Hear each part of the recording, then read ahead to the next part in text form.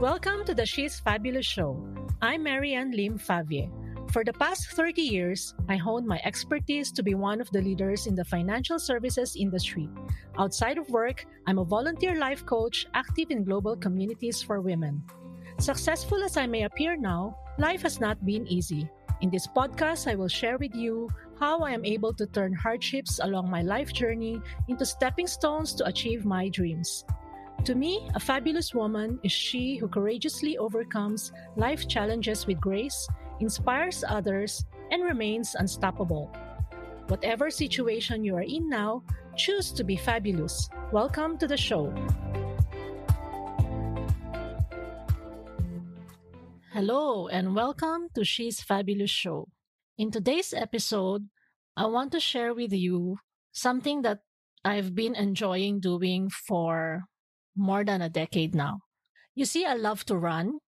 Well, I didn't start out really loving it. If I can share how I picked up on running, it was because of my brother. When I moved to Singapore, my brother would always come on December to join the Standard Chartered Marathon Run. So what I would do is that because he's doing the 42K run, it would always start at very early, like 5 or 6 in the morning. And every time when he has to wake up to go out and go to the fence or where he's supposed to start his run, I would go with him, and I would always be like excited to take photos, and after he starts to run, I would go back home and go to sleep. I remember it's probably the third year when I thought, hey, I cannot be just waking up very early every day to accompany him and take photos.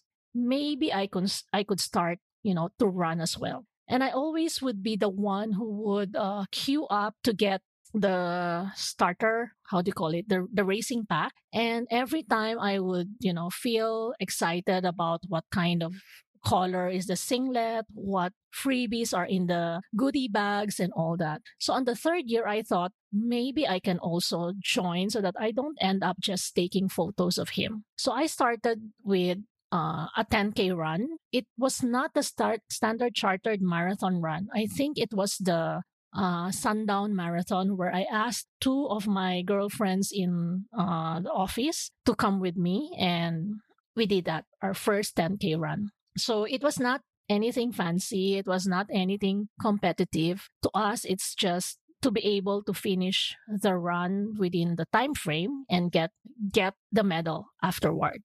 So in December of that year, when my brother came in and he did the 42K run and I did the 10K run, when we got home, I saw that the medal for the 42K run is a lot bigger than the 10K run. And being the competitive person that I am, I was like, hey, this one looks, ugly. It's small and it doesn't really show, that I was able to finish the run in it's not Instagrammable, or it doesn't look good in photos for social media. So I said, maybe next year I can go for the half marathon. So that's exactly what I did. And since then, year on year, I was running the Standard Chartered Marathon like a ritual with my brother. And I would also join the Sundown Marathon, even if I'm alone. So I started the Sundown Marathon with two friends, but the next year they dropped out. And I just persisted. To me, it's more of like I started it. And even if I have no one who would be with me to do it, it's important to me that, I get medals and medals year after year. And it shows me consistency and commitment to my goal. So I started running twice in a year, the Sundown Marathon and then the Standard Chartered Marathon. And I became ambitious the year after, I think my fifth run. I started to put in my goals to have an international run every year as well. So I love to travel, and I travel monthly, probably in some months, twice in a month. And some of them are the usual travel back home to see my kids every month.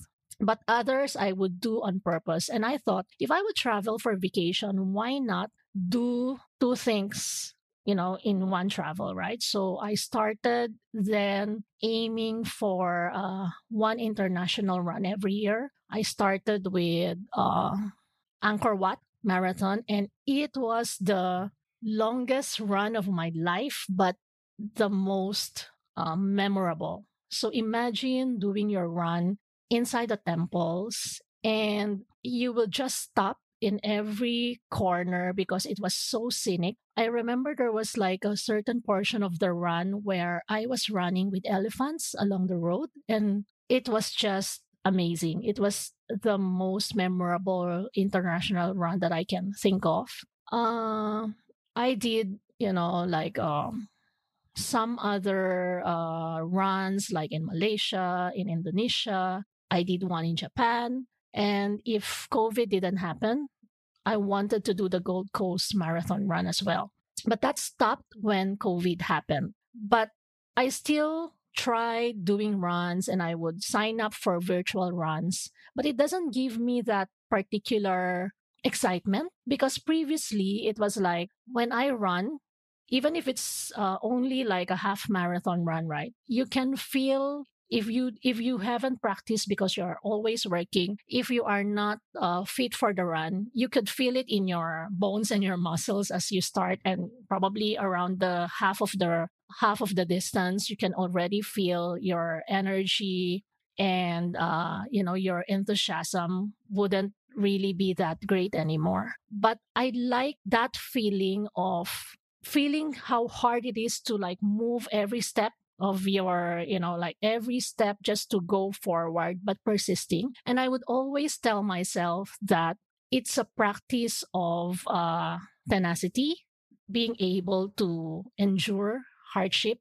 And I would always tell myself that each marathon is like a practice in how we deal with, the challenges in life. And I need to practice those muscles every year. So while I'm running, I would try to do all things to like entertain myself.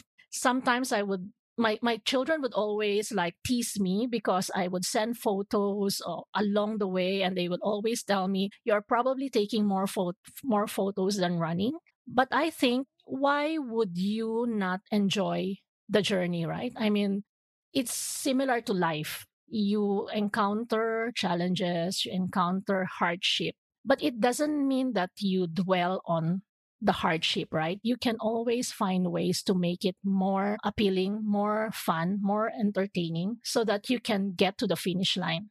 So every year when I do the run, it's not about really getting the medal. It's not really about finishing the race. It's more of exercising myself and telling myself every time about that lesson, that each marathon is like a challenge in life. You can either enjoy it or curse, the whole run, but nevertheless, you need to finish. So why not make it enjoyable? So, I don't really bother if my timing would be like a little less than the previous run. But if I see like a runner who is like wearing something fancy and they smile at me, I smile back, we chat a bit, and then when we stop for water, you see a friend, that you haven't seen for long, or you see people there who are struggling.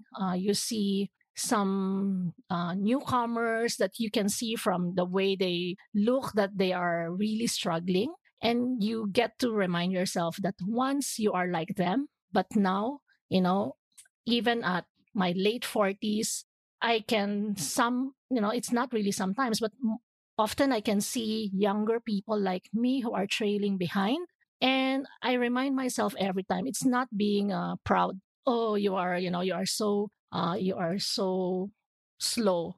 But it's reminding myself every time that I was once like you, but because I persisted, I became better. So to me, each marathon, each run is more of like a ritual in flexing my tenacity muscle, in reminding myself about life. It's more of like something like a sacred experience to me, if I may say that. And when I look at the medals that I get, to bring home, every year. Each one of them would always remind me of a person I met, a photo I've taken with somebody who's like wearing a suit, a Spider-Man, or this medal was in my run inside Universal Studios. This one is like when I was like so cold in Japan. This one is, every medal now has a meaning to it that makes it really a fun experience. And I think as I grow older, I may not be able to run faster, but I'll make sure that every year I'll get to that ritual of reminding myself about being committed, of persisting, of always trying something and making sure I end up in the finish line. So I hope you enjoyed my sharing today. I would love to hear your feedback. And if you want to know more, please check out my show notes and connect with me through my Facebook, Instagram, and my personal blog. I'm looking forward to having you again in my next episode. Thank you for joining me today. I'm so honored to have you here.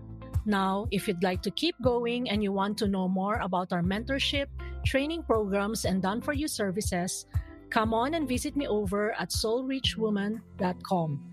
soulrichwoman.com. And if you happen to get this episode from a friend or a family member, be sure to subscribe to our email list over there, because once you've subscribed, you'll become one of my Soul Rich Woman family.